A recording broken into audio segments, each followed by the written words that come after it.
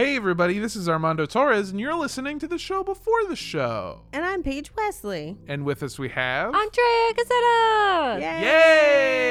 Yay! And we have got a great episode for you this week. We are taking a break from our series on Donald Trump and the MAGA cult, and instead we are bringing you an interview with a very special guest. We have Jordan Coburn on, who was the co-host of Mueller, She Wrote, a podcast covering the entire Mueller investigation into Trump. And she also currently hosts I Disagree with Steve Shustek. It's a great show where two people with very differing ideas talk about a bunch of topics, and I love it a lot. I was a guest on it, but every episode that they do is really fun and really interesting. But we had Jordan on to kind of talk a bunch of stuff about Trump, about what it feels like to record a podcast about Trump and all of the dumb fucking things that he's done. Yeah, I had a great time. I think it was super interesting. Very. I love Jordan. She's great. Yeah, She's very fun. Absolutely fantastic. I think before we get into it, we got some news and some plugs. The news is that we have a Patreon. You can go to patreon.com/cultspot. I feel like I actually got you that time. I was so surprised. I can't believe it, guys. You can go to patreon.com/cultpodcast to hear about all of our awesome rewards. We also... we all have social media. For me, if you want to follow me, you can follow me on Instagram or Twitter at Mondo Does Stuff. That's MANDO Does Stuff. You can follow me on all the things at Sundress Comic, or you can check out my art on Instagram at Andrea Gazzetta. And if you want to follow me, I've been giving out Thanksgiving tips. I'll be posting a bunch of pictures of food tomorrow, or if you're listening to this on Monday, last Thursday. You can follow me at Rampage Wesley on Instagram or at Paige Wesley on Twitter. You can also find our show on Instagram at Cult Podcast. Or on Twitter at Cult Podcast Show.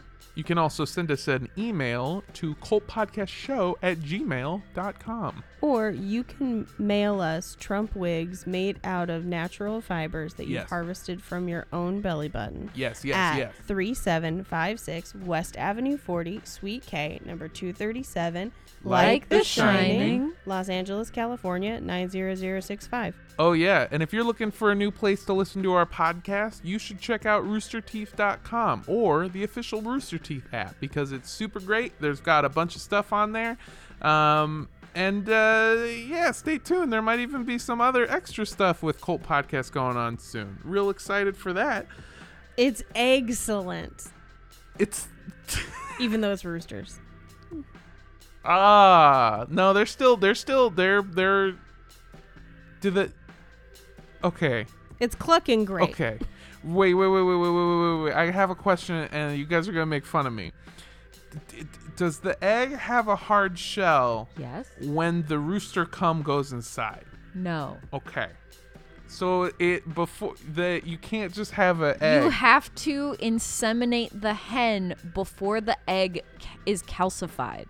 So it's just like a little egg in our fallopian tubes, right? Like it's just like super microscopic, and then it gets fertilized, and then it grows in the womb, kind of to an egg size, or the cloaca or whatever birds have. But yeah, it gets fertilized before it's hard. That makes a lot of sense. They fertilize it in the bird's floppy tube. Yeah, you get it. Yeah. Well, I'm just glad to hear that roosters don't just come on eggs and that's how babies are born. Yeah, yada, yada, yada, breakfast. Anyway, for more information, go to roosterteeth.com. Got real cocky with that one. That was great. I love that one. That was really good. I think without any further ado, let's get into the show. Hello. Cock-a-doodle-doo!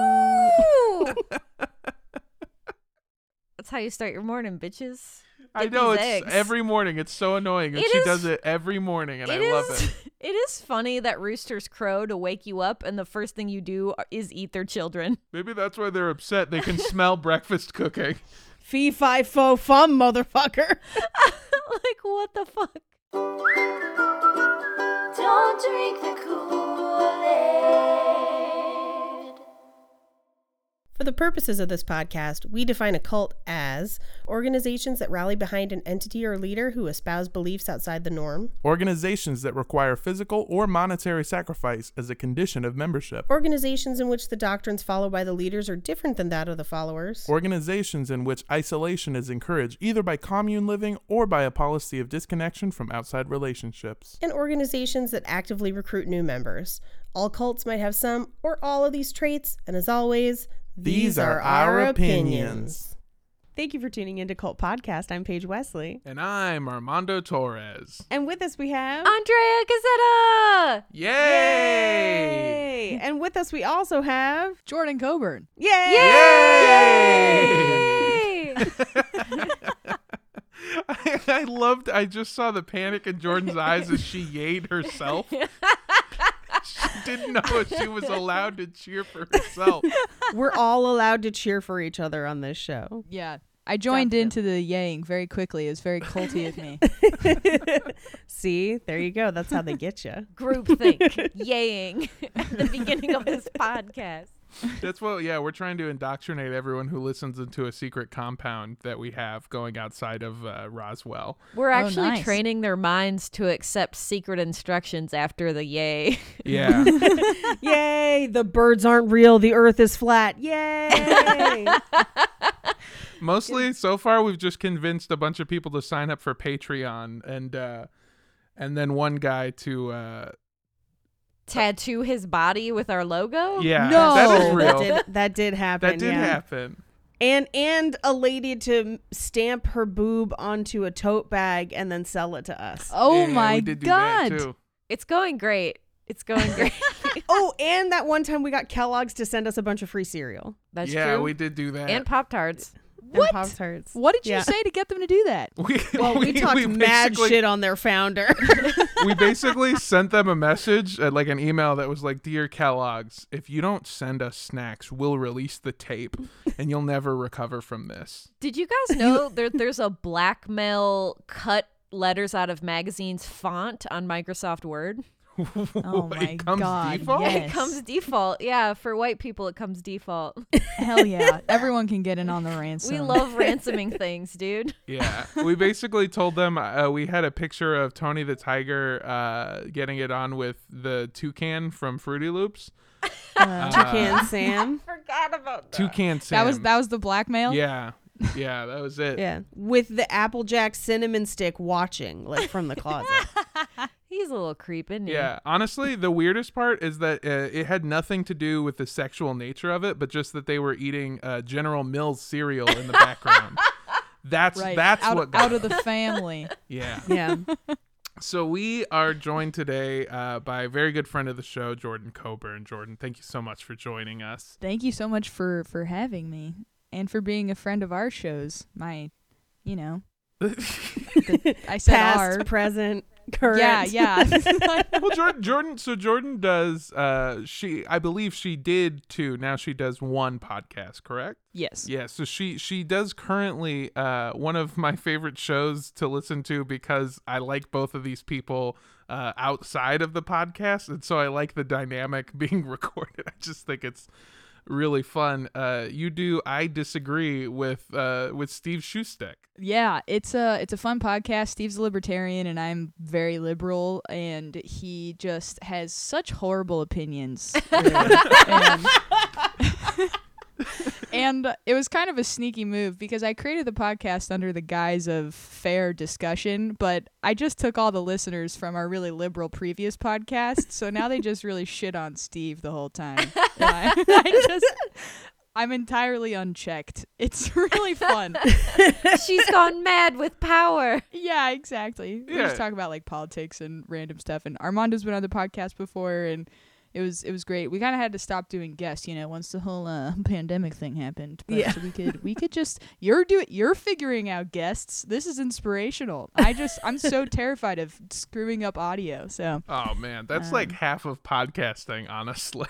oh yeah, it's too much. You should have seen us during the live show when we had to so we did back-to-back live shows. Oh my god. And we had to rewire the whole studio in between the live shows. we Oh God. We did a virtual live show for Halloween with another show, our sister show, Horror Virgin, and Which Paige is also on. yes, which Paige is also on, and Double duty live show. about 30 minutes before we were supposed to go live for this essentially 4 to 5 hour event, like work day that we had planned for ourselves, the place that we were recording it, the bathroom flooded and it leaked through the ceiling, and the router, the Wi-Fi router got soaked in water and stopped working.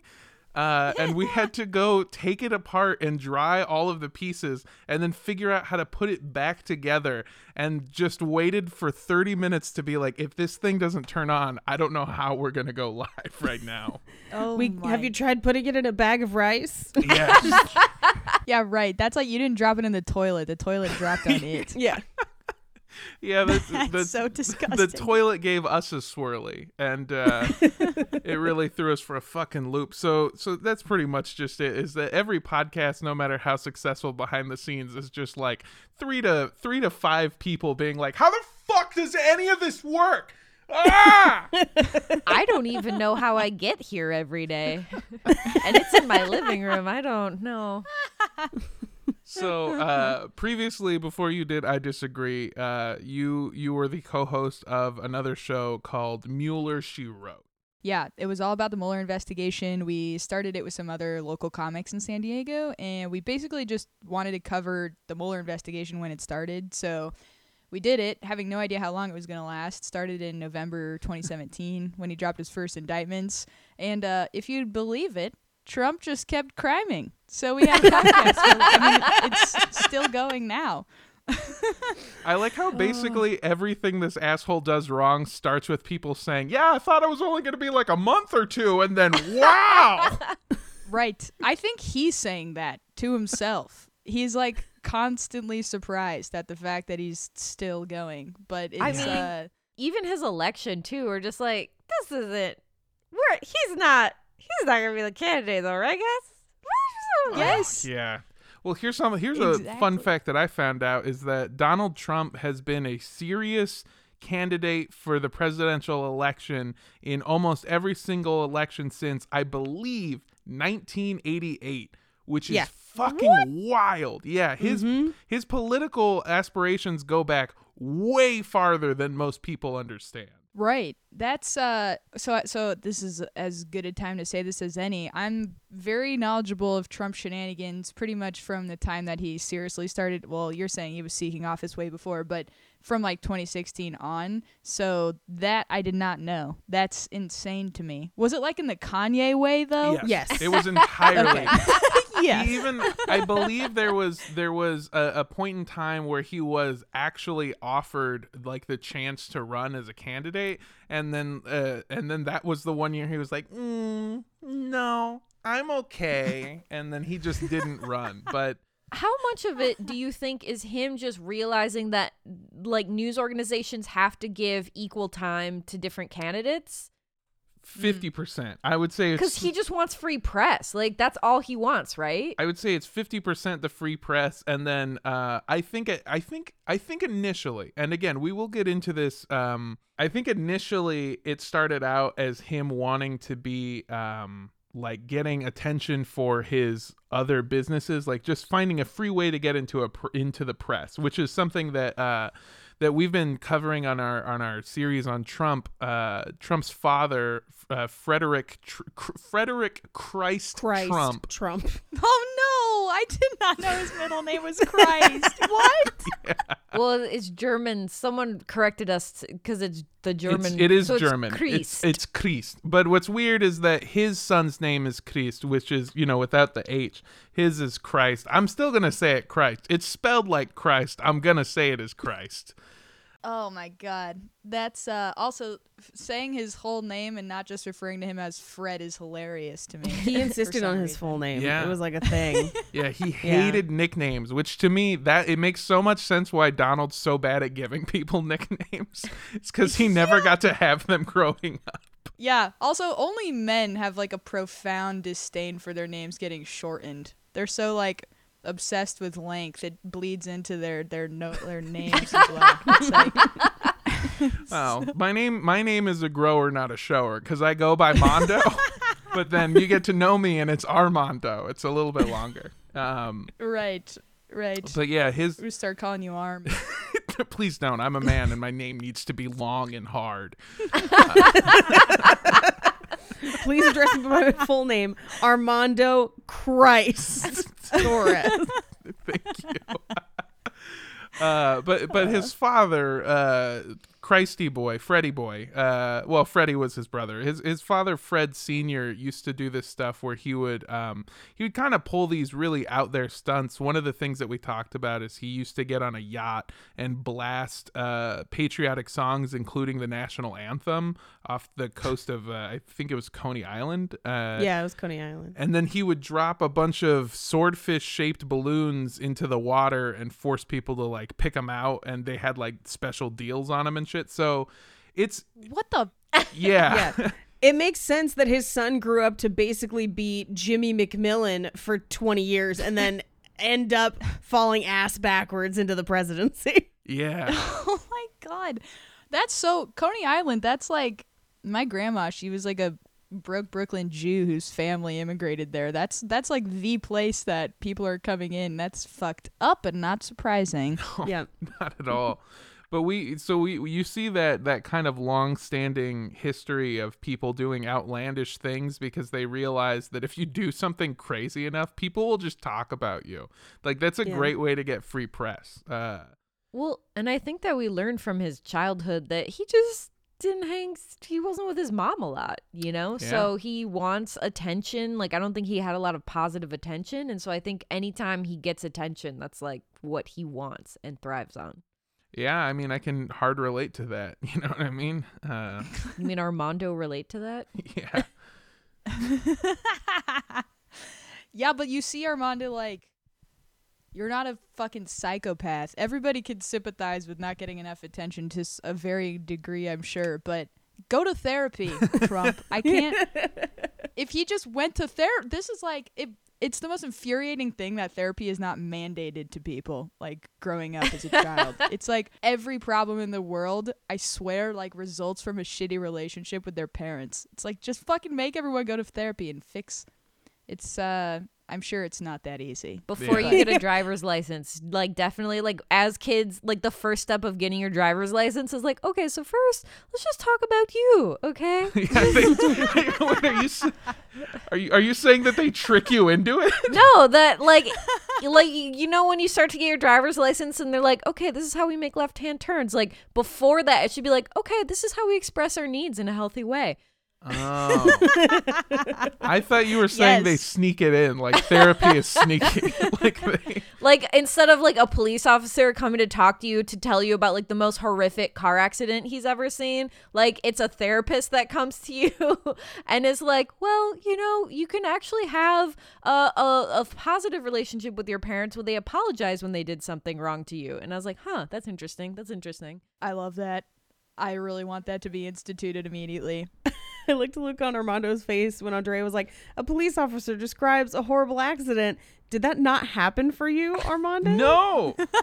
Oh, you've never seen Red Asphalt? Wait, what's Red Asphalt? Yeah, what? Is it a movie? Yes, it's a movie that I had to watch in driver's ed that they've shown for years, and there's like multiple versions of it where like every couple years they redo it. And it's literally just footage of the aftermath of car accidents. Like you watch them like pick brains up off the street and they're just like, a car is a weapon.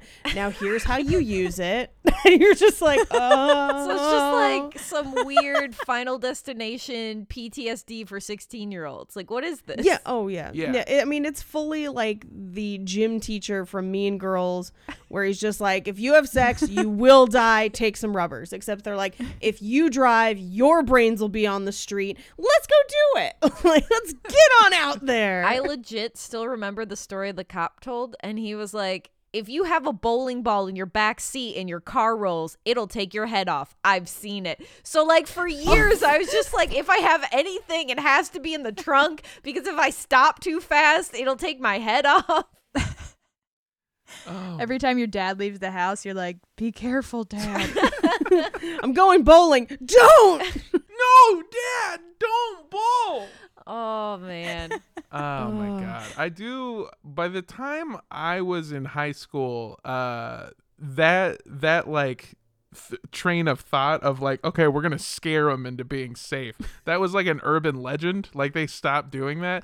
But what they did, in my opinion, was worse. What they did was they would take car accidents, or at least create car accidents, and then they would put them into a glass tank, and then they would drive it into your school, complete with fake blood and guts that is just on it. Hold on. And I have heard of this. because Yes. I lived in Los Angeles, it was put together by people who made like movie props and sets and shit. This seems wildly more expensive than a fucking video of clips. Well, you just hire a company. So that's what's even worse, is your teacher like kind of cared probably. This company does not give a shit. So they just drive bloody car wrecks onto your school property. And they're like, yeah, kids, don't fucking, I don't know, man. Just, are you learning a lesson here? They're like made by the same people that bring the cash glasses in for fundraisers. Yes. It's like a whole glass contained business. We had that's horrifying that it was like okay, so I'm trying to think why they felt the need to like contain it in glass. I guess just so they don't have to make it over and over again. They just reuse it, you said? Yeah, just yeah. They totally reused it. But I did just realize right now that it wasn't a real car accident, that they were like, okay, get into the glass. They made it. Like, obviously they made it. But I never put that together until right now. Yeah, just tragedy on the road, and they all just cornered it in with 4 panes of glass. Yeah. And they're like, all right. That a lot like when I used to taxidermy dead birds I found. A very similar process. Ooh, yes. It's interesting to hear you say that because in Vegas, we had this program called Every 15 Minutes. Have you heard of this? Yes. It's basically what Armando's talking about, except way more insane. They create the car accident on campus, and they put all of your friends in it. What? Yes. So, like, Yes. Hold on. yes. So, like, you walk onto the football field, and it's really somber, and they redo a whole car accident, and, like, your friend is, like, laying on the hood of a car with their brains spilled everywhere, and then a freaking like helicopter comes in and actually like life flights someone out, and it's like, it's so over the top.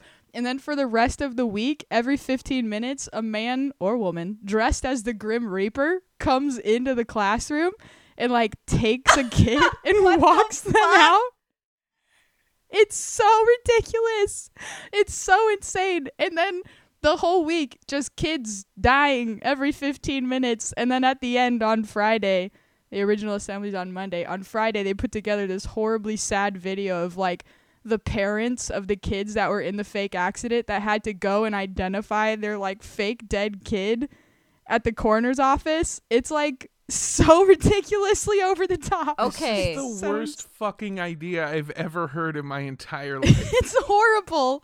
It's horrible. But my question is, if you get taken by the Grim Reaper on Monday, do you just get the week off? No, you go to Yes. you go to school heaven. They just have a room where it's you and all the other people that got taken, and you have like a kick-ass birthday party or pizza party. I mean. Okay, I mean, I'm sold. I'd die for that. I'll die for a pizza party. Yeah. Little Caesars? I'd die for Domino's. If I had been in that situation, I would have started a fake religion based on what happens to you after you get selected. By the end of the week, people are doing offerings to try and get chosen. Yeah. It's like a whole Right? list of things. I do offer like, indulgences. You're just like weaving in the road as you drive. Like, is this how we get to the heaven pizza party? Does this make me a jellicle cat? If we follow this like trajectory of how they get to do this, by the time our kids are in school, they're just gonna select 4 high schoolers and actually kill them, like in a car. Like some type of the what is it? What's that story everyone has to read in middle school about you choose a person and then you just murder them?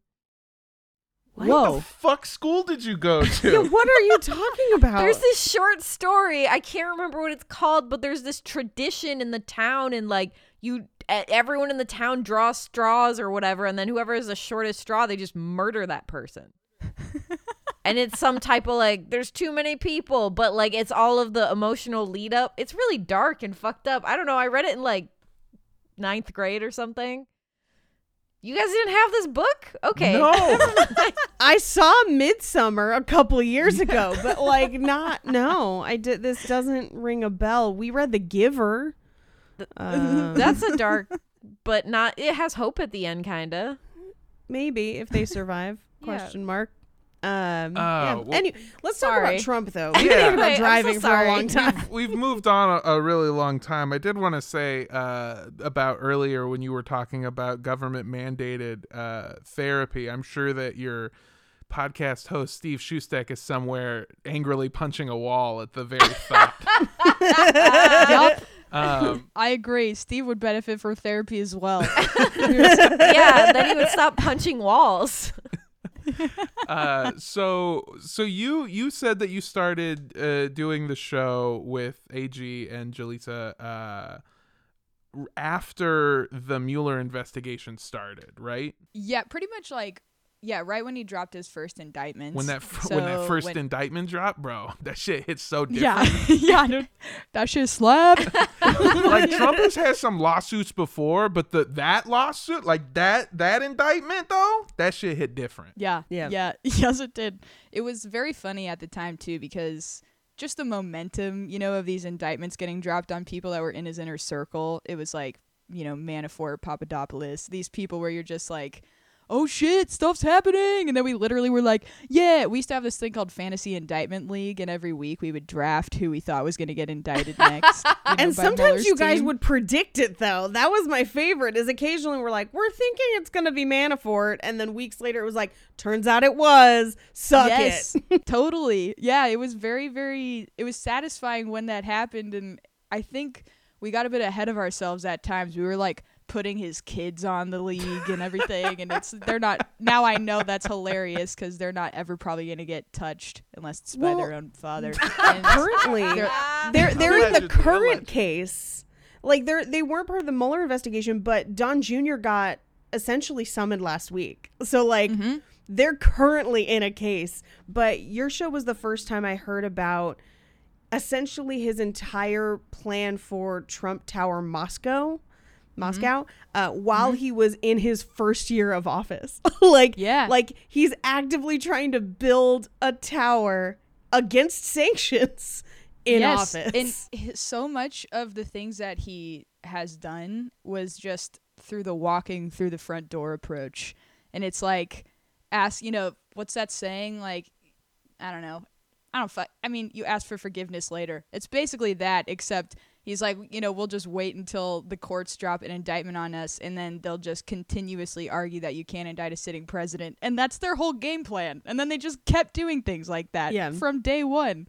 And I wonder how much they're going to be able to actually get him, now that he's not the president anymore, because the statute of limitations clock is like 5 years on a lot of the crimes. Yeah. And so him not getting reelected should open him up to indictments, but we'll see. I don't know how the fuck that's gonna go. So we actually have a couple of questions from listeners of both our show and your show.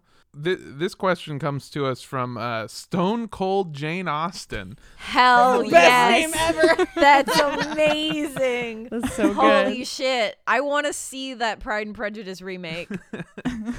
And they ask, what do you think the realistic likelihood of Trump being prosecuted for any of his numerous crimes?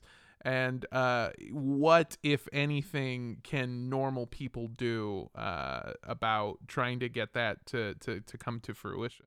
Well, I think the fact that Bill Barr is not going to be the head of the DOJ is going to make a huge difference, because all the investigations that were happening in the Trump effectively stopped when Bill Barr got instituted. And so the most promising district in the country is by far SDNY, the Southern District of New York. They're the ones that are looking into hush money payments and the sorts of crimes, because Trump's like one of those, he's like a mobster, right? Like there's so many things you could slam him on, but he's so protected by all of these fall guys and all of these crazy loopholes he's always going through with all of his finances, that to actually nail him on something is kind of difficult. And so getting him on something like a hush money payment, you know, people might think that that's silly and it doesn't matter, but it does matter, first off, because campaign finance rules should matter, and also it's the only thing, like, if it's the most promising thing you can get him on, then everyone should put their support behind that.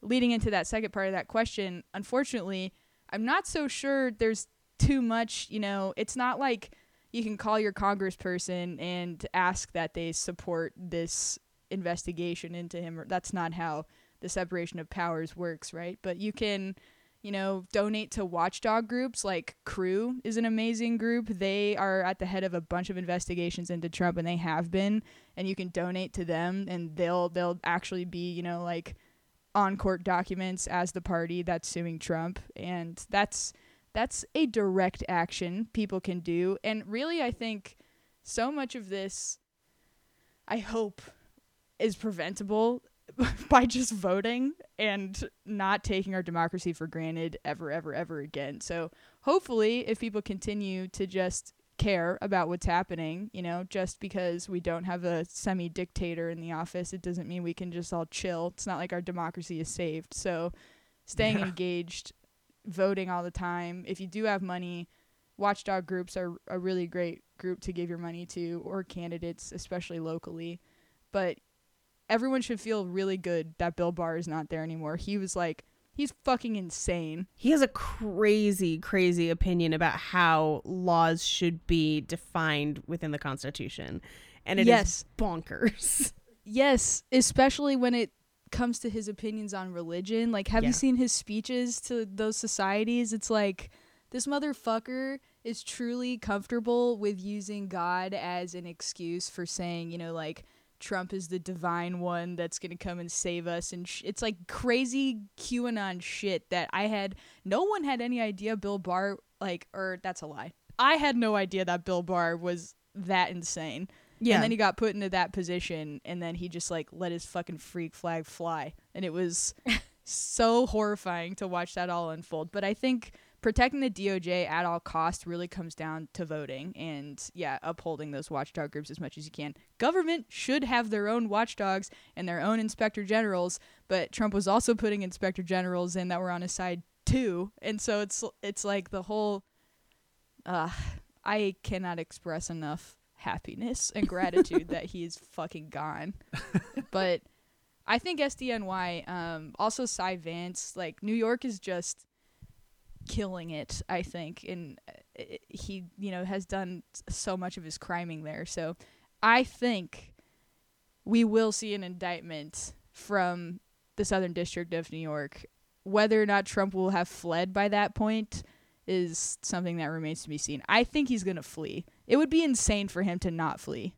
Where do you think he's going to go? The fucking Seychelles, some place where he launders his money. Yeah. I don't know. You know, there's like these pseudo governments that cater to these insane people, probably somewhere like that. I don't think. I hear there's this like former pedophile island that he's been to before. Maybe he could buy that one. yeah exactly. It's like, I mean, I was surprised and amazed to hear in the news this week that his team formally started the transition process. I didn't think that was even going to happen.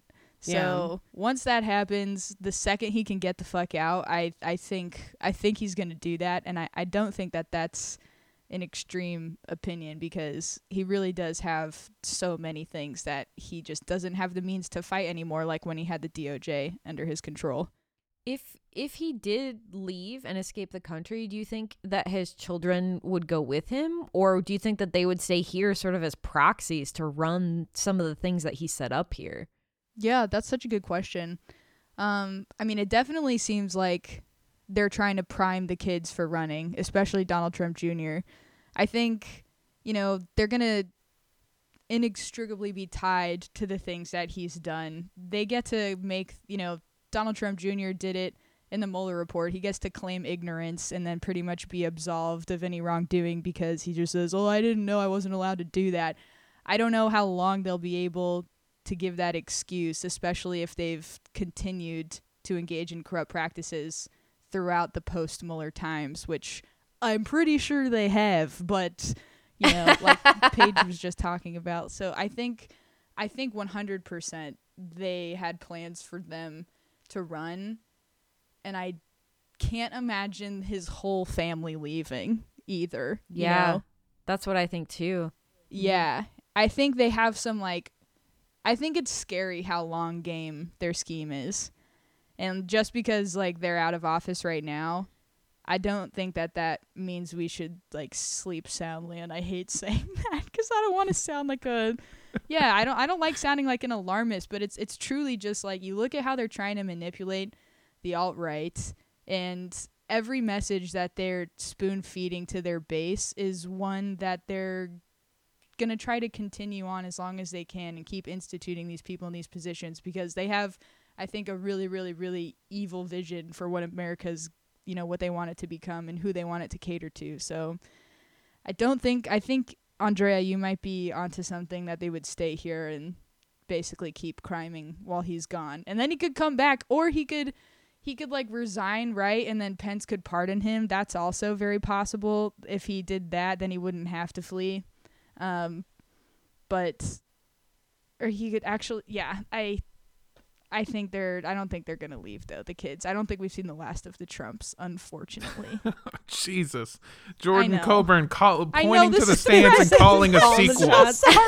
Fucking hell. I do think, I mean, the most recent one that is really frustrating, especially when it comes to campaign finance, are the emails they've been sending people to help finance their legal fight against the states the swing states, essentially, to try and fund recounts. And if you read the, like, fine print of those, anything over 5,000 goes to that cause. Anything under it goes into their slush fund to pay any other legal fees. They're just stockpiling money for the legal fight that they're about to have, or for him to flee, one or the other. And people don't even know that that's what they're giving money to. Like, the emails were crazy. I got one that just said, like, you know, attention, you haven't sent in your whatever. And I'm like, what the hell is this? And then you read through it, and it's them just asking for donations, but it's like a bill. It looks like a bill. It's so crazy. I think that kind of stuff is what we're going to see a lot more of. A lot of them positioning themselves as the victim to try and raise money, ill-gotten gains for whatever they want to do. Yeah. Positioning themselves as the victim is the perfect way to describe this presidency. It's like a rattlesnake playing dead. Like, what? Well, and to make people scared of the alternative. That's the Right. big thing, too, is, like, you know, when he was on the campaign trail and he was like, oh, if Joe Biden is president, you're going to lose your house and you're going to lose your neighborhood. And it's like, that's not even, what you're describing is not even possible. Like, Right.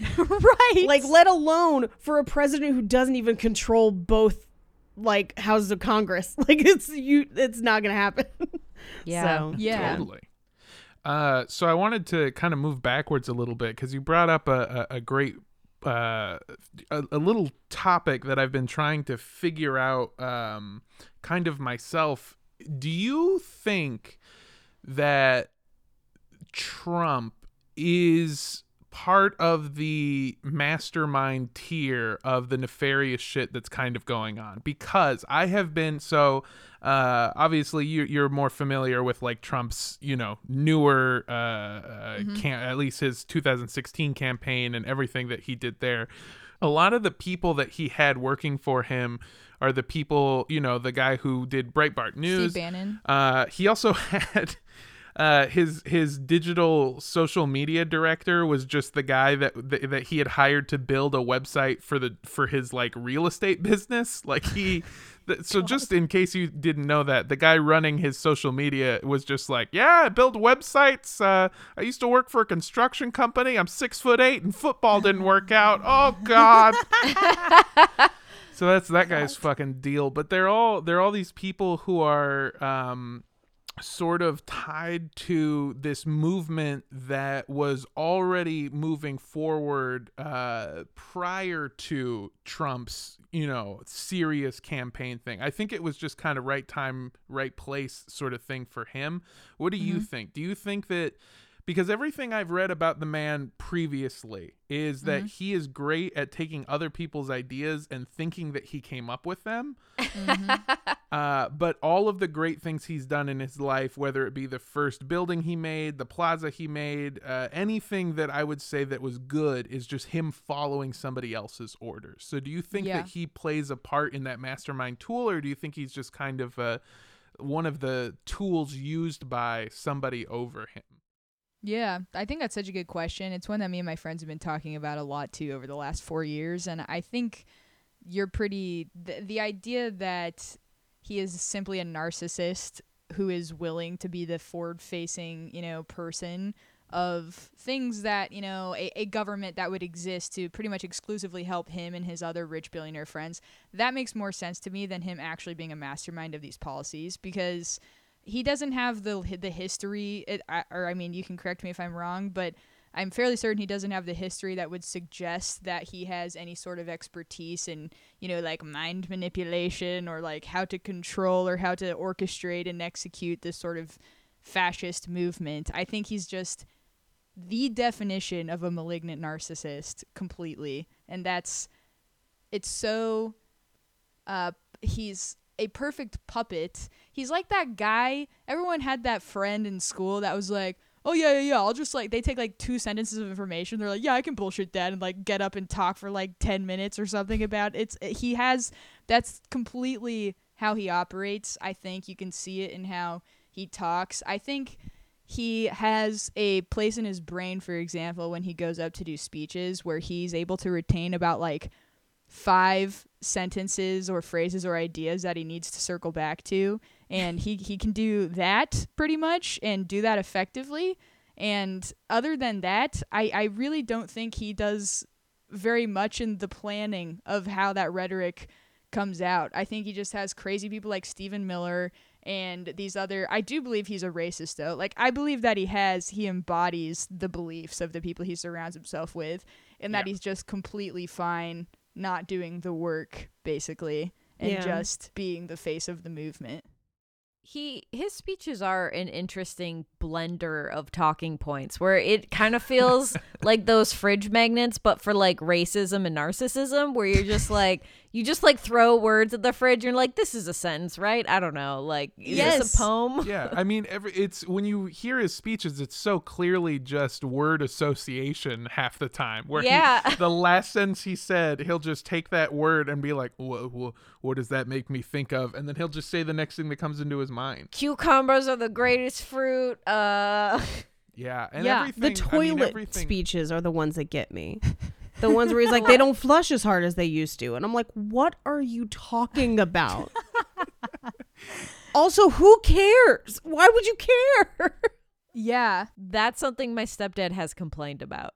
Is it because he heard it from Trump, or is this a legitimate complaint? No, my stepdad is a carpenter. Toilets do not flush as hard as they used to because of water requirements put forth in the 70s by the EPA for how much water you can use in your toilet for every flush. It used to be like, I don't know, like 5 gallons or something. And they're like, hey guys, you do not need to flush this much water every time you take a shit. Which is like I think I was in Ireland when I was 18, and their water pressure there is like, you turn it on and the max water pressure is like a trickle. Doing dishes by hand is a complete nightmare. And it's like, but that's probably how we should be living, That's like that is probably what's happening. I'm sure it's not some grand conspiracy. It's just the right trend. To be fair though, Ireland does that because they have to fulfill their depression quota every year, and that's just another tool that they use to make it all sad over there. Yeah, that's true. I just feel like if you're going to focus that hard on toilets not flushing hard enough, you should eat more fiber. Yeah. Oh, one of my favorite quotes from Mary Trump's book is one of the first times she went to the White House while he was in office. She said, "I was surprised to see a half-eaten apple by the side of his bed." That's how that's how bad this diet is. His former butler, even, I watched an interview with that guy, who said that he hates vegetables, hates them so much. We got to sneak them to him in his mashed potatoes. That's such a hilariously child quality. That's He's amazing. Giant baby. Like, he just really is. He just, like, he only knows, like, 10 words. Like, he just wants attention. I don't know. It's such an apt comparison. Yes. So I wanted also to kind of circle back. We just kind of let conversations go wild. We are a Trump speech of a podcast. Where it just keeps cycling around a couple things. But so you started the podcast, I believe, in 2017, right? Yeah. End of the year, yeah. Oh man. So when you started the podcast, what did you guys what was the pitch? Did you guys all come up with it and you were like, we should cover this, like somebody should be covering? No, actually it was just AG. It was totally her idea, and she just wanted to have some local female comics on as guests originally, and she asked me and Jaleesa if we wanted to just record the first episode with her, and then we just instantly had really good chemistry on the mic, and it was super fun, and she was like, all right, you should just be hosts full time, and then we were just on, and that was pretty much it. Super random. That sounds really fun though. I remember recorded a Cult Podcast recorded an early episode, I believe, or super early episode. Super early, yeah. It was only a couple weeks in. Yeah. And it was so much fun. That episode is, I don't know the number, but we called it, I think it was Bear Cop. Bear Cop. Yeah. We're talking about Russian cops that were, right? Was that, if my memory's correct? Yeah, it was like right after, like, I know that this isn't going to narrow it down, but Putin had killed a reporter. Oh, yeah. One of those dozens of times. Oh, my God. And there was... It was like in the midst of that, it was almost like to distract from the fact that he had killed another reporter. They were reporting on the dossier, the Steele dossier, and they were giving more accurate information from Russia than we were getting from America as far as like what was contained in it. And that's what the episode was about, which somehow became Bear Cops. Because everyone in Russia is either a person that's really sad wearing a sweatsuit or a bear on a unicycle. That's all I know about Russia. Or a dead reporter. Or a dead reporter, yeah. Or a dead political opponent. It's like, graveyard's full of dead someone's reporters. Gaining in the polls. Oops. Yeah. Not anymore. Yeah. Jesus. Speaking of reporters that Putin probably hates, so your show... I remember being on an early episode where you guys had a pretty good listenership, but then if I remember correctly, it just kind of exploded all at once. Yeah, it was pretty. I mean, we put, just like $100 maybe behind Facebook ads every week, and that kind of got us to a couple hundred listeners, and then from there, the listener base was just really engaged. Our listeners were people that just were craving this news and they wanted extra detailed information. And, like main media sources aren't going to give you that because they have to cover everything, So I think it just spread like wildfire kind of because nobody had created the podcast yet. And it was like we were the first podcast, with a name like Mueller in it. And just for SEO reasons alone, I think that got us on the map a lot. And I think it was just fun to listen to, it's like still, I think why people listen to Daily Beans, which wound up being the other podcast that came out of the Mueller, She Wrote one. And yeah, they just like the spirit of it. So it was completely insane though. That never happens to podcasts. Like the fact that ours blew up like that in the first couple of months was completely insane. And I think honestly is a testament to how thirsty everybody was to know like what the fuck was going on, because it was so insane every day, just insanity happening. It was like so many details. Have you read the Mueller report? I did, yes. Yeah, it's so thick and dense. It's like 400 pages. Yeah, dude. It is oh wild. my God, yeah. In each paragraph, the backstory to like everything they talk about is super dense too, and AG, the main host, she just did such a good job. That woman is fucking brilliant. Like the amount of information she can store in her brain and synthesize and like spit out in a sensical way is insane. So Well, and I know all that she read the stuff, I whole think. one too.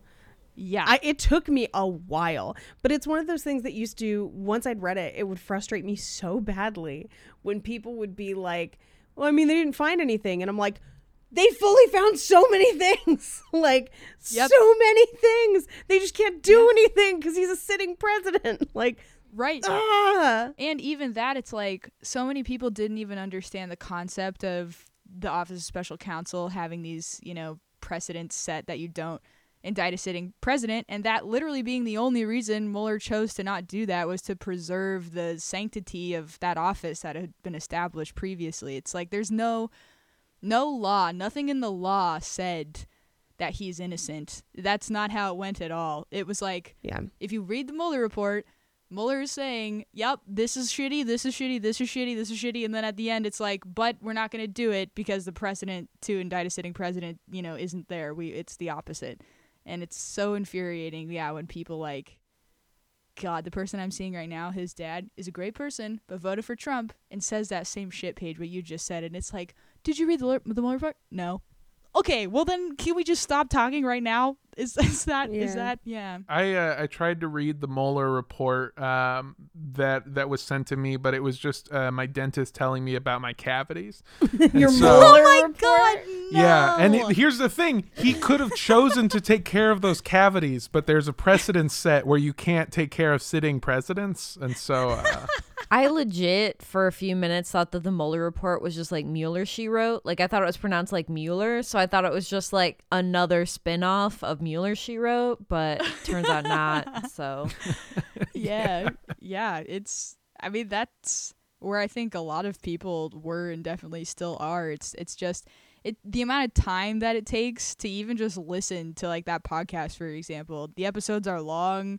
It's every day we started doing them. It's so much information, which is kind of what I think is one of the biggest downfalls of our democracy, is like there's a certain cost that comes with being informed, and it's not one that's compensated at all. It's just like, if you have the time to be in the know about things, then you are, and if you don't, then you're not. And I don't even think it's fair necessarily to like blame everybody that's not informed. Some people just have fucking busy lives and they're like struggling to just make it day to day. So podcasts that do that, like what you all do, is amazing, because people like the presence of cults, right?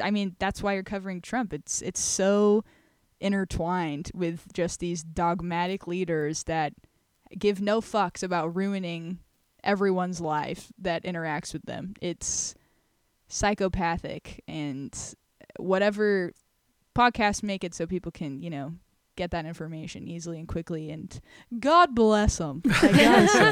yeah, podcast hosts are truly the frontline workers that America needs. We are numero uno. Look, we're getting the Ancestry.com details so you don't have to. This is, that is something that my husband walks around shouting about in our apartment, is how Fox News is free and the New York Times is not. And like, yeah, how can we expect people to be fully informed when we're charging them for the truth? And I'm like, I get it, but also the economy. But okay, yes. But that's a huge issue too, where it's like, a lot of the people I think who bought into this grew up in a time where they thought they could trust the news all the time. And, yes, shows that I feel like one of my favorite news shows is John Oliver, because he cites his sources and they do insane amounts of research. And I respect that because of what we do. And that's on HBO. Like, if you don't have cable, if you can't afford HBO, you don't get it. I mean, you may find it on YouTube, but like, there is a cost to being informed, and it's not necessarily an equal cost for everybody. And that's tough. And that's something I feel like people should look into, maybe. Yeah. Someone should be Yeah. asking these questions. Yes. So, on the topic of just kind of this cost of being informed, one of the questions that we got a lot, like not only to you, but just to us in general for the small amount of time that we're spending researching is how do you fully entrench yourself for so long into all of the shit that is Donald Trump and his crimes and still have a positive outlook on life? Like, especially now, and again, we're covering Trump at the when we can see the light at the end of the tunnel, you know. Yeah. People, we didn't think anyone would be able to handle it, us included, if we had started before the election or if he had won. So we have the upper hand in that we know it's almost over. But you were covering it when like indictments were not guaranteed or when shit was just coming out. How did you kind of cope with that and knowing that that guy's president and would be for another 3 years? Yeah. Well, I gotta be honest, we got a lot of shit for this from trolls and even from, people that just weren't super in our corner of thinking alike. We really thought that he was going to get indicted and was going to be removed from office, or if he wasn't indicted, he would be impeached. And then we go through all of that, first the Mueller investigation and then through impeachment, which isn't that so fucking insane to just think of like sometimes I forget he was impeached. Yeah. It's Yes. Yeah, me so too. much shit. Me too. Yeah, it's so gnarly. But we really thought that he was not going to be the president for 4 years. I did not. I was like, there's no way in hell. There's no way in hell this fucking joke that somehow landed in this office is going to be there for 4 years. There's no way. Like the Constitution and the people, that embody the positions that the Constitution affords, there's no way they're going to allow that. And so in the beginning, it was kind of, I don't want to say exciting because that's very tone deaf, like people are dying because of his decisions, but just from a person reporting on that specific facet of his presidency, I think it was just very enthralling, and thinking, okay, what's going to happen tomorrow? Is he going to indict his son? Is he going to do this? And then as it went on and it became more and more apparent that no, we are just like in this for 4 years, I got sad, like really sad. It sucked. It's like every day. I mean, we started doing the podcast every day, and the listeners, the like really loyal listeners that would, be there every single day when it dropped, they would comment on like how our moods were fluctuating over the course of reporting, because it does just like hit you sometimes. Some days it was just like, fuck, like our democracy is just slipping away, and it's very hard to get on mic and try to like banter about it. And there were days that were really sad, really depressing, like when the kids in cages news was breaking, and there were some days that were just really hard to not break down on mic. And like every day in general, though, I think anyone that is even remotely informed felt it. There was just an air in this country that was horrible for the last 4 years and scary, and reporting on the details, there was some fatigue there, but I wouldn't say it was even anything that necessarily really exceeded what you just feel as like a citizen being in this country, watching some fucking idiot ruin everything that already wasn't great and needed to be fixed, like a lot. Yeah, it really did. Yeah. For 4 years. It just felt like I had been fixing up a car in my backyard, and it's like, it's not great, but I have been doing some work on it for about 8 solid years. And then all of a sudden my asshole cousin came over and he's like, "No, I'm the best driver, and then he just crashed it immediately. Totally. And then a teacher put it in glass. Yeah. And brought it to a school, and there was kids trapped in the back seat, and he was like, we were like, should we help them? And he was like, no, car crash isn't real. I don't believe it. There's nothing we could even do to prevent car crash. Yeah, totally. I mean, I do think dissociating that's like a thing that our brains do, in the middle of a traumatic event. And we've been in a traumatic event for 4 years, just to varying degrees based on, what position you're at in life or what your identity is. And it's just been impossible, I think, to be super present through it all. So to answer their question, like some combination of feeling like there was a point and a purpose to getting the information out there, and whatever natural tendencies my brain had to kind of just dissociate itself and not identify too emotionally with what was happening. But there were definitely days where my brain was like, no, I can't keep that up. And it was just really fucking horrible and hard. But I think, yeah, everybody's been going through it. The day Biden got elected, just, you know, weeping all around, because it's like that whole thing feels like the whole thing just got lifted. And then, you know, after that afterglow goes away, it's like, oh, okay, it's still Biden, and we still have to, like, fix a bunch of shit. Stuff's really messed up. But at least for a second, it was like, thank Jesus, we don't have to imagine 4 more years of this crazy-making stuff. Yeah. And it was, I remember before the election results came out, and even before the election, Andrea was seriously like, hey, we have to come up with a plan to, like, flee to Germany or something. Mm-hmm. And I was like, that's crazy that we're like, hey, we got to escape to Germany to avoid these fascist Nazis, because it is not... it's not a good time to be here. Real talk. Legitimately. I filed to go to Canada. We didn't follow through all of the paperwork, but I'm considered a skilled professional. And Wow. so we looked into it. Would have taken us 22 months. See, this is what I'm saying. Yeah. Podcast hosts are number 1 employees.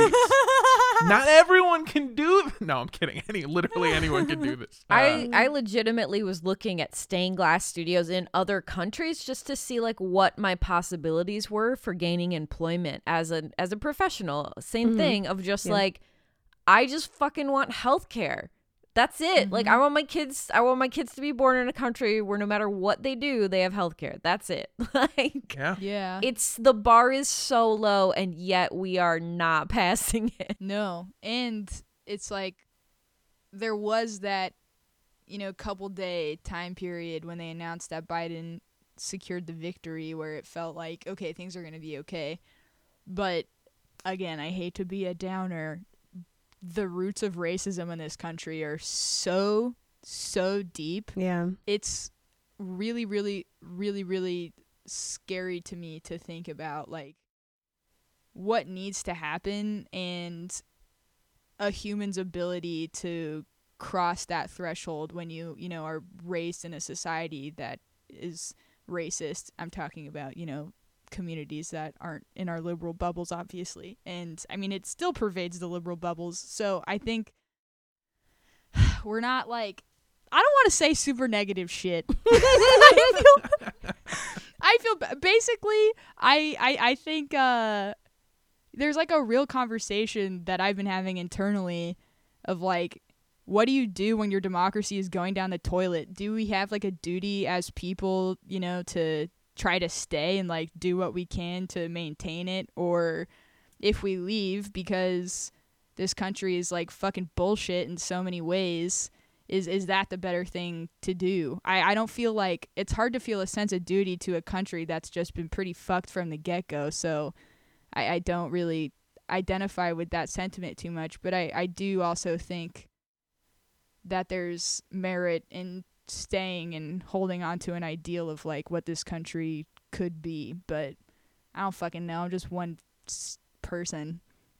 Well, I talked on the episode that I did with you and Steve on I Disagree, my thoughts on being an American, in that, and again, we recorded that prior to all of the very heavy tones of racism coming back into the public, like, and I don't mean just, like, it's always there for people that aren't white. You know, like, racism's just always right over your shoulder, like a Grim Reaper in math class.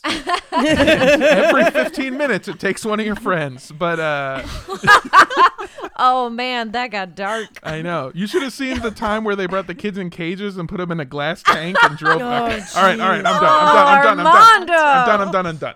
But no, there's this, for me, I think that America can be so much better, especially since there are aspects of America that I do love. Like the fact that I might be Mexican in my heritage, but I am truly and honestly an American. Like, I grew up here.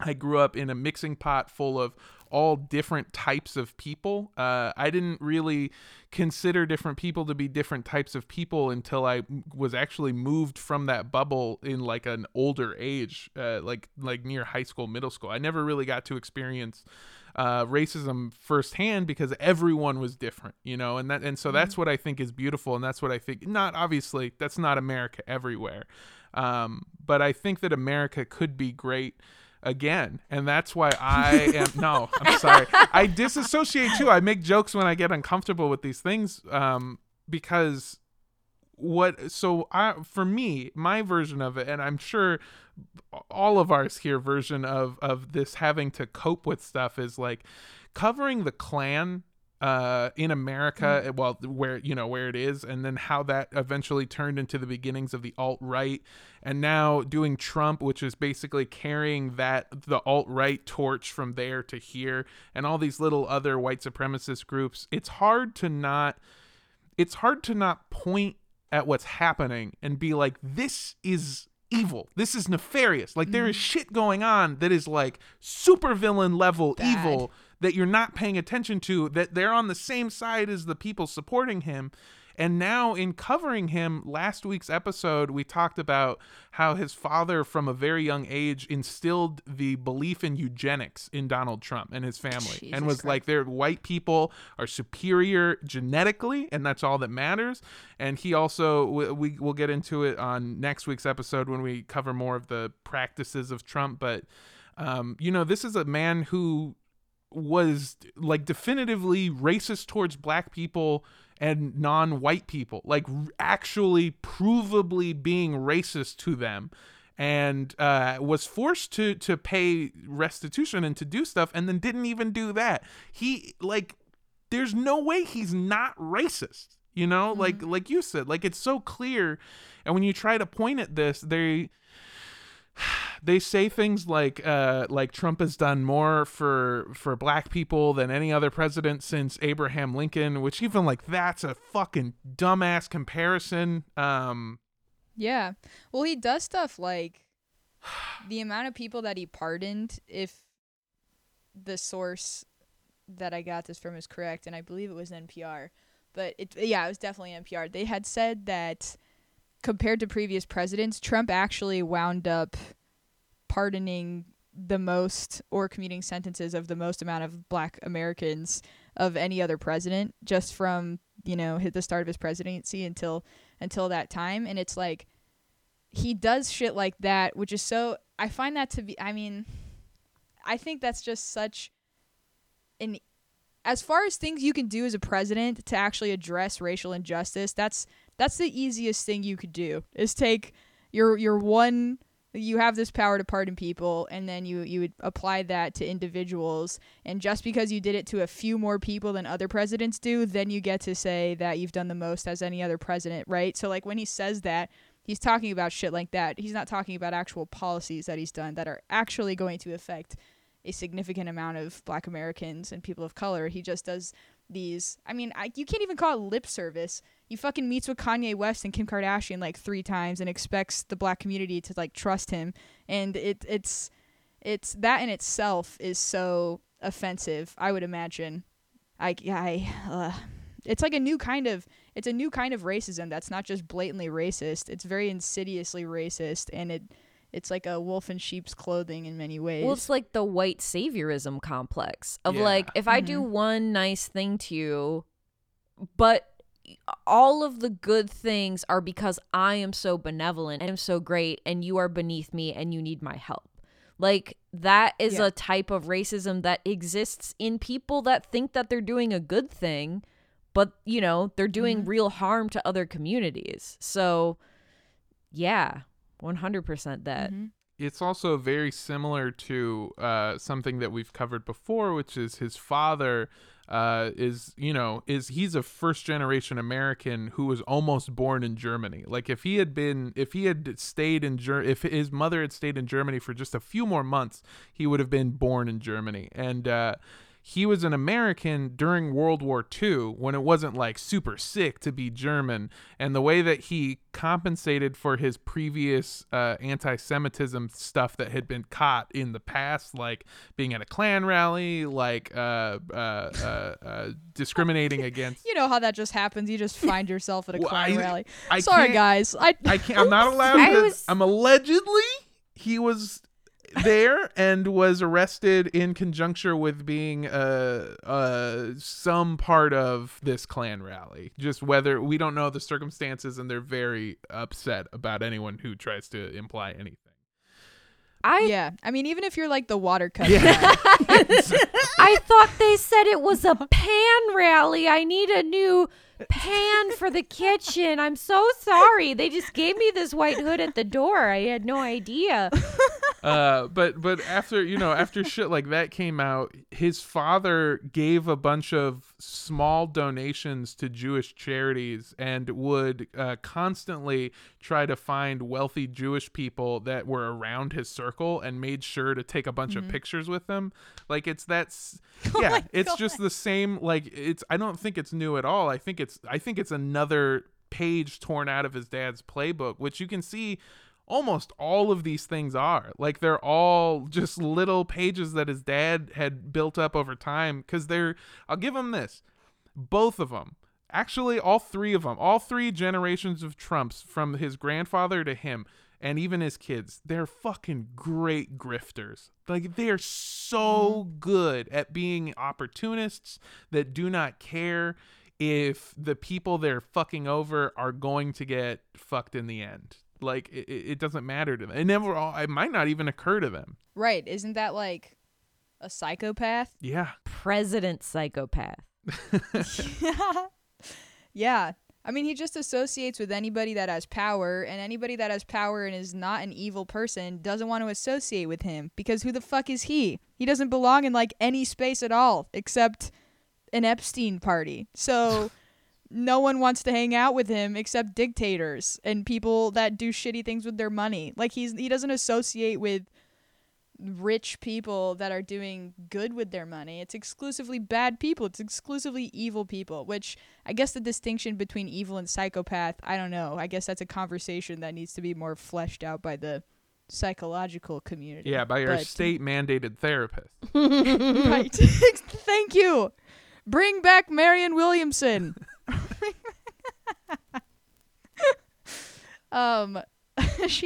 We used to have a joke on the podcast that she could be named Secretary of Vibes. She would just, That sounds great. That would That's actually be pretty sick, amazing. dude. but yeah, he so when he does stuff like reaches out to like rich Jewish people around him too, I don't want to be like presumptuous, but I can't imagine that those people are very close with, grassroots Jewish organizers that are working on, establishing a just socioeconomic, and just like anti-racist and anti-genocidal population in the country. Yeah. These are just people with money. And he goes, oh, good. And they're also Jewish. That'll look nice. Yeah, there's Yeah. there's one of the biggest things that I've been very upset about is people that he is directly being racist to. You'll always get a few of them who are fans of him and his shit, and then they'll parade them out like they're like, oh, look, he's not racist. Look at Latinos por Trump. Did you guys hear the song, by the way? His fucking Yes. Oh, fucking- it's I so did. funny. dude, that shit bangs. Like I hate Trump, but that shit fucking bangs though. But they'll get like I have some friends and some family members that are Trump supporters, and it's always the stupid shit, like, oh, he's a businessman, and it's like, you're not even a businessman. You sell cocaine and give haircuts, dude. Come on, calm down. But it's this thing that's been prevalent, at least in Mexican American culture, because I see it a lot, is the self-hating Mexican that's just like, these people don't want to be associated with quote unquote the negative stereotypes, and so they separate themselves from it entirely, and then what that actually does is brandish everyone else from that race as the negative stereotype. Like, they're not the lazy person, there are other ones. In sexism, we call those the pick-me-ass bitches. Yeah. Yeah. I'm not like other girls. Yeah, I'm not like the other girls trope. I mean, that's essentially what you're doing is when you're experiencing a type of systemic oppression, you want to distance yourself from your own group in order to appear better than them. Yeah. And gain acceptance. Yeah, absolutely. That's how you get shit like this.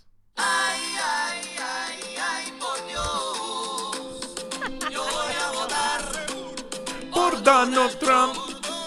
La economía.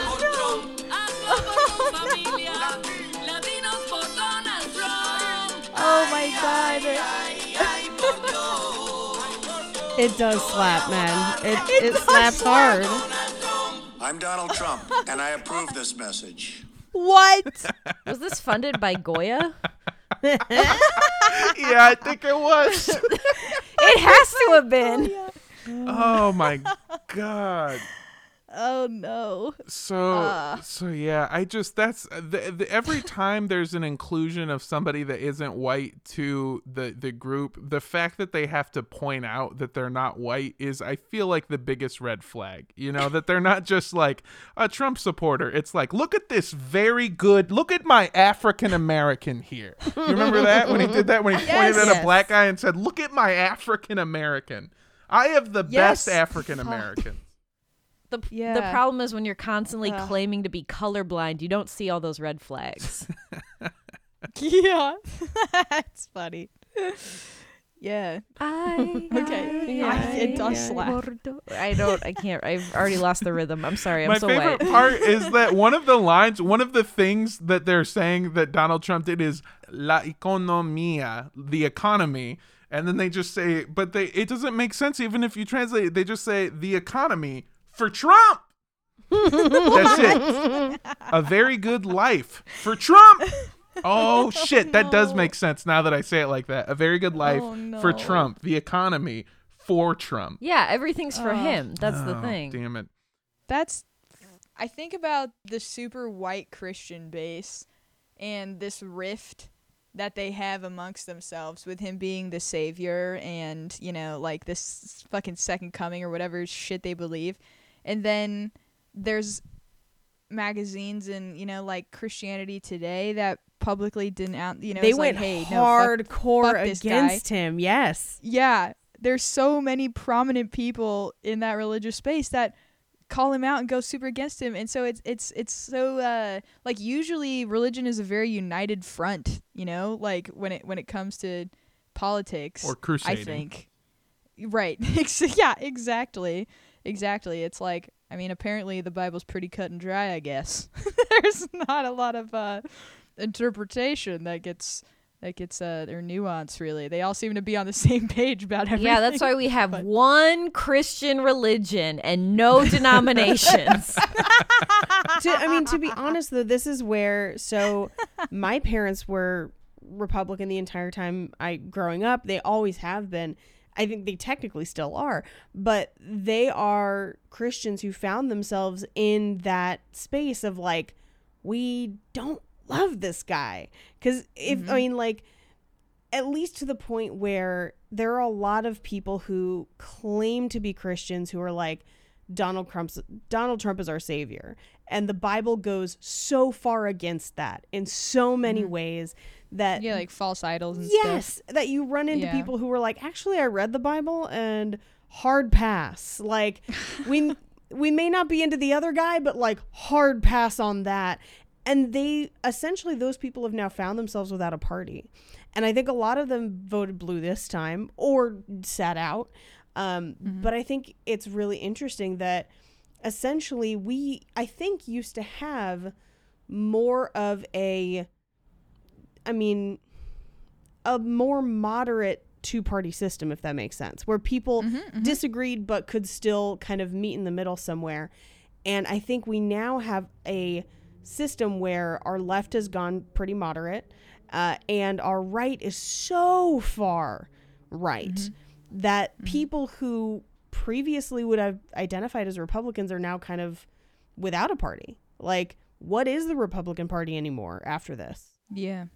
Like a Joe Lieberman could never exist in today's current Right, climate. exactly. He like jumped back and forth to the parties like 3 times or Yes. something. Yeah. If he did that, it would be like, bro, are you okay though? Yeah. That's like Or are you that's like Are you- fucking insane. are you talking about Donald Trump, who started as a Democrat, Democrat, then moved yep. over to Republican, then moved over to a Democrat, then moved over to the some other random third party, and then back to Republican? A whole bunch, just flip-flopped a whole bunch. Didn't care before. Yes. It's almost as if the parties mean nothing and are only exploited for people's personal gain. Oh. This is why I'm a declined to state voter. Thank you. Thank you. Yeah, that's such an interesting point, Paige. I think like I should clarify when I was talking about the Christian community, specifically the white base. Yes. That's like we all are a united front on, our abortion stance and our stance on guns for some reason. Which that's like that's such a random, because like I grew up in California. Guns were not necessarily a part of church ever. Like, that was never a thing. We never had them in the house. My mom didn't like them in the house. And so when I encountered people as an adult who were like, Jesus and guns, I was like, why are guns part of it? Like, and it's become this thing where it's almost like they're supposed to be this monolith, and they're just not. People are Right. different. right. Crazy, because I grew up in California too, and everyone in the church was strapped, bro. Like, everyone.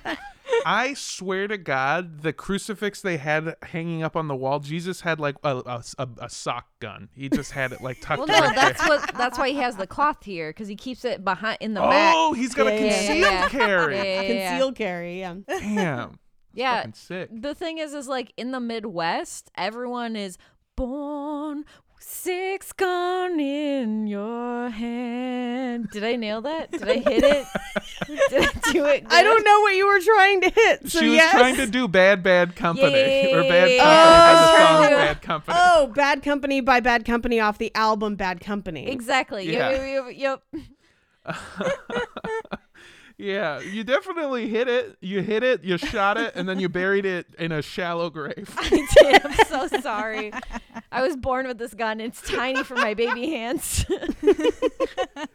Oh, yeah. That has been something that Andrea actually was the person who first brought it up when I was trying to like map out how I was going to cover the Trump series. But she pointed out something that I didn't even think about, which is that a lot of people had to question whether or not this person could even be qualified as Christian, Mm-hmm. Yeah. like if this, because that's the thing is like the Pope was like, nah. The Pope was like, that's not what we do. My That's not at parents all were what like, we're nah. about." They're Yeah. like, nah. Not he may be president, but he's not Christian, basically. What? Yeah, especially when he was taking like those fake photos outside church. That made my mom furious. Oh, yeah. Yeah. My God. I'm not a believer, never have been, but I can't imagine how infuriating that would be. Yeah. It's like, bro, that shit's the definition. You couldn't pick a more direct way to shit on everything that I find literally holy. Yeah. It is like so incredibly offensive. But I think the kinds of, like religious zealots that wind up following him are more like the profile of my uncle, who probably will not listen to this podcast, and as such, I will entirely divulge his rather horrendous, intimate details of his life. But he is now a Christian, was not a Christian before. His process of becoming a Christian happened over the course of like a year, when he was like dating someone, stopped dating this person, started dating his secretary, who at the time was actually a lesbian, raising a child with this other woman. They have an affair. They get together. They have kids. And then they become ultra Christian to the point where they're like, fuck all this other shit, God, Jesus, and country. And now they're like incredibly Christian people that also are like super for Trump. So that's more of like the profile of a person that I think of that is still sticking with him as a Christian. It's not like the moral consistency fundamentally isn't there. It can't be. Yeah. Jesus, tell your uncle I'm looking forward to the fucking mini series on Netflix about his fucking life. I know. How many real. tigers does he own? I think one of the most upsetting things about this entire presidency is just not being able to have a conversation based on facts with anyone on the other side. Where like full disclosure, I haven't spoken to my mom since the day before the election because of how seriously the idea of another 4 years it was literally giving me panic attacks. And I was like trying to talk to my parents about it. My mom's like, Donald Trump is the only president to be nominated for 3 Nobel Peace Prizes. And it's just like, what even is this? Like, just my mom posted this like whole thing on Facebook that line by line is just absurd lies. And when I send her articles from the Pope, she won't read it. When I send her articles from news organizations, she won't read it. But she's just reposting these Facebook things and calling everything fake news. And it's just like, I can't even have a conversation with you because you don't live in reality. Like, you live in this magical place that doesn't exist. Like, you don't see what's happening, and I don't know how to talk to you.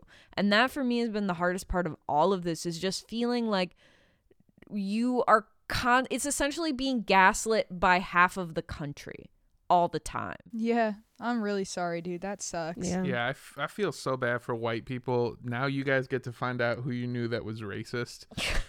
Spoiler, it was everybody. I mean, I knew. Yeah.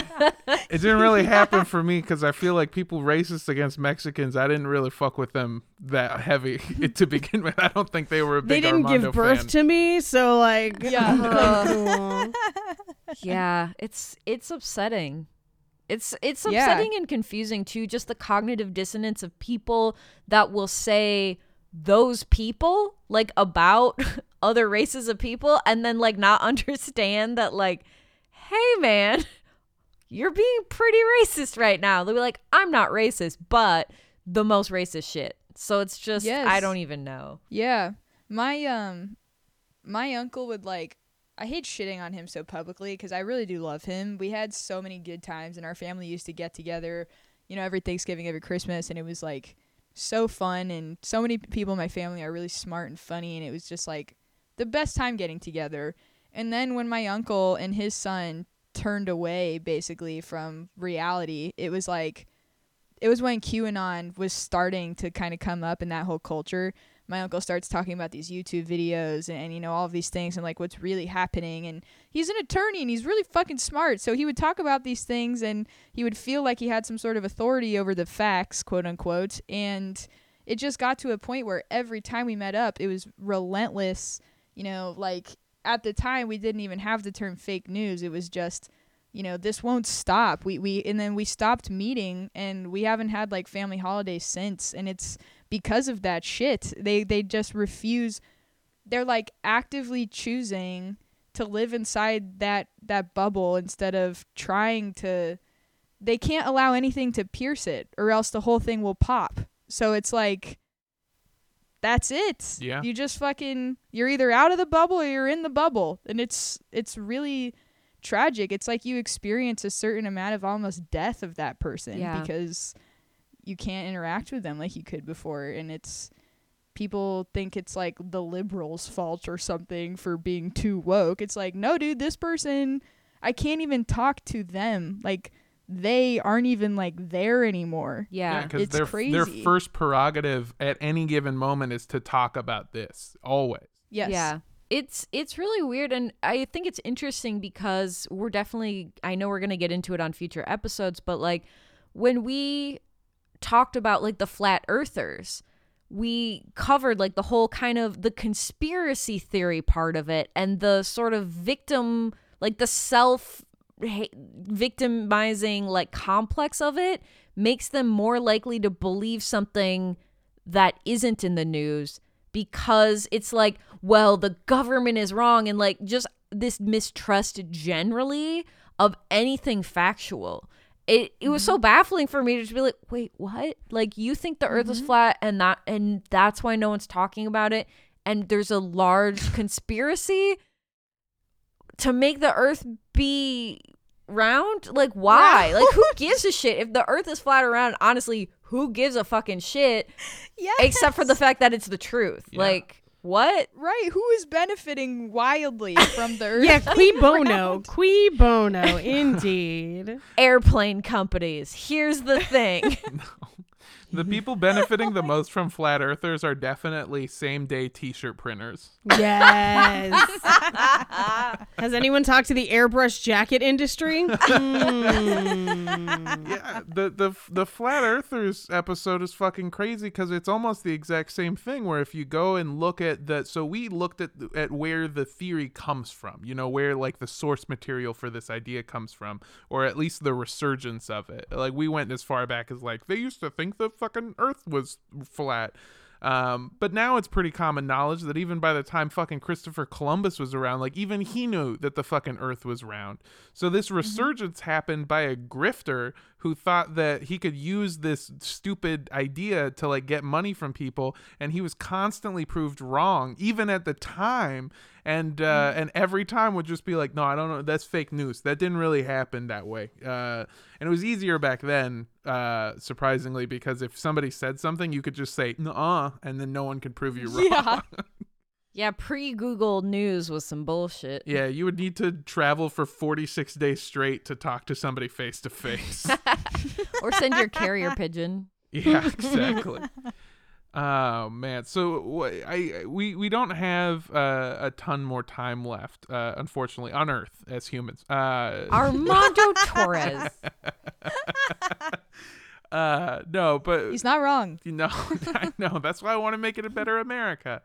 So you were on Mueller, She Wrote for a very long time. I and now you do I Disagree, where you talk to somebody who is a very strong believer in a third party.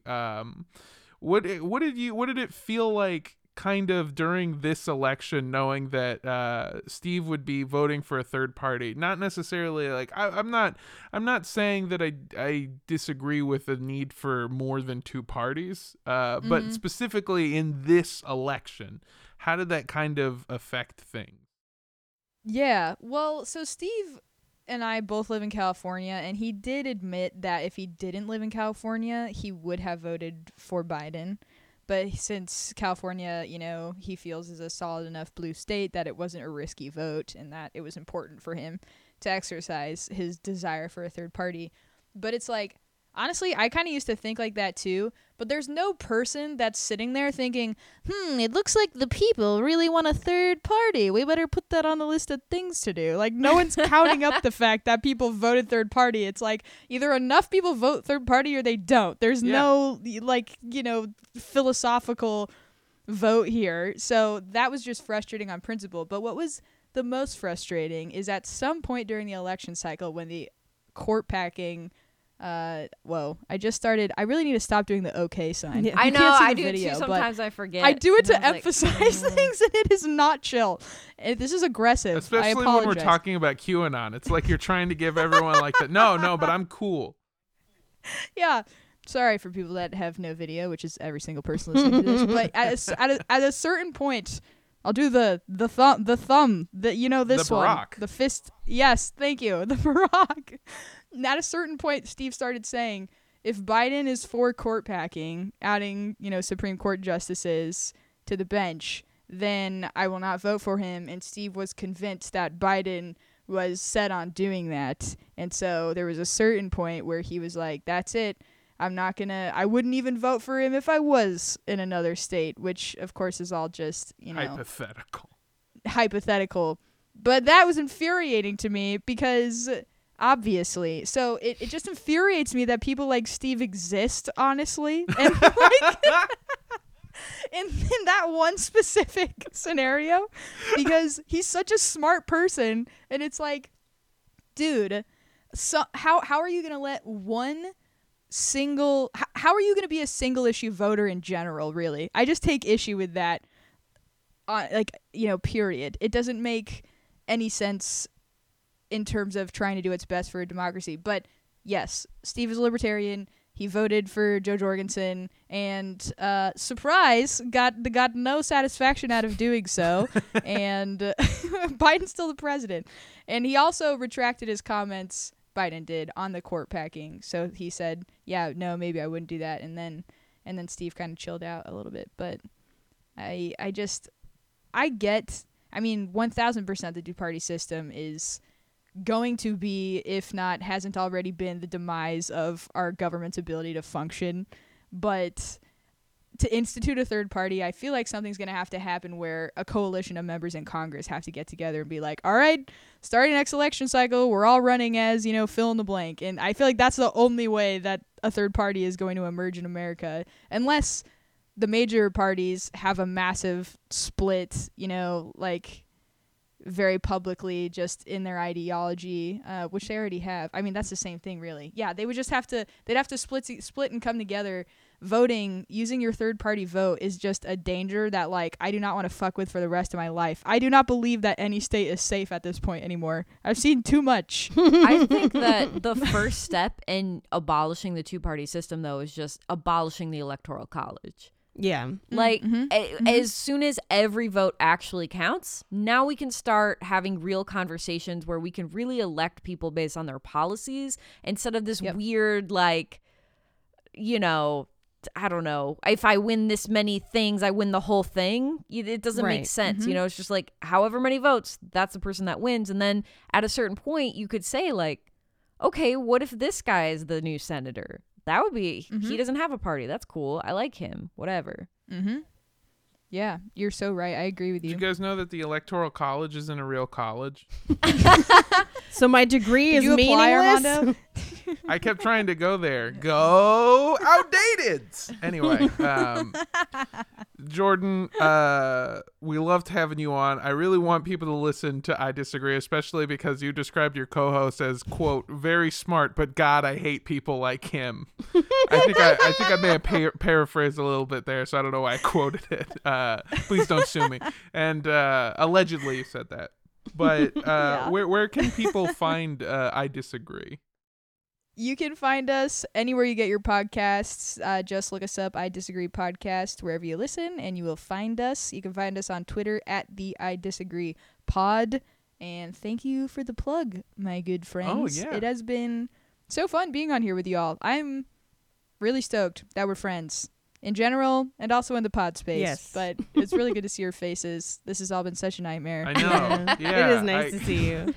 I can't wait till we can hug again. Yes. Make America hug again. I was supposed to see you the first week of April, and then literally the week before I was supposed to go to San Diego to do your show, it was nope. Just kidding. Everything is closed. Oh, yeah. Yes. That was, yeah. Oh, my God. Remember when I made toilet paper out of art, guys? This was great. It was really, we all lost a little something. Yeah, I lost a lot of toilet paper. And boy, do I need it. Jordan, Jordan, thank you so much for joining us. Where can people find and follow you? I am also on Twitter at Jordan's Confused, and you can follow me on Instagram at Jordan Coburn Comedy. Oh, they let you have a Twitter too, I see. Yes, Interesting. they do. They don't just give those out to anyone. Well, you have to be able to use a computer passively, which cuts out a large percentage of our population. Boy, you'd think so, but not true. I know, my fucking grandma's on Twitter. Remember when Facebook was fun before our parents were on it? That was really the heyday. It's this is for kids. Yes, Facebook made up most of my junior and senior year. Why did I go backwards? My junior and senior year. I was really in into high it for school 2 years, but not for the last one. I didn't need that negativity in my life.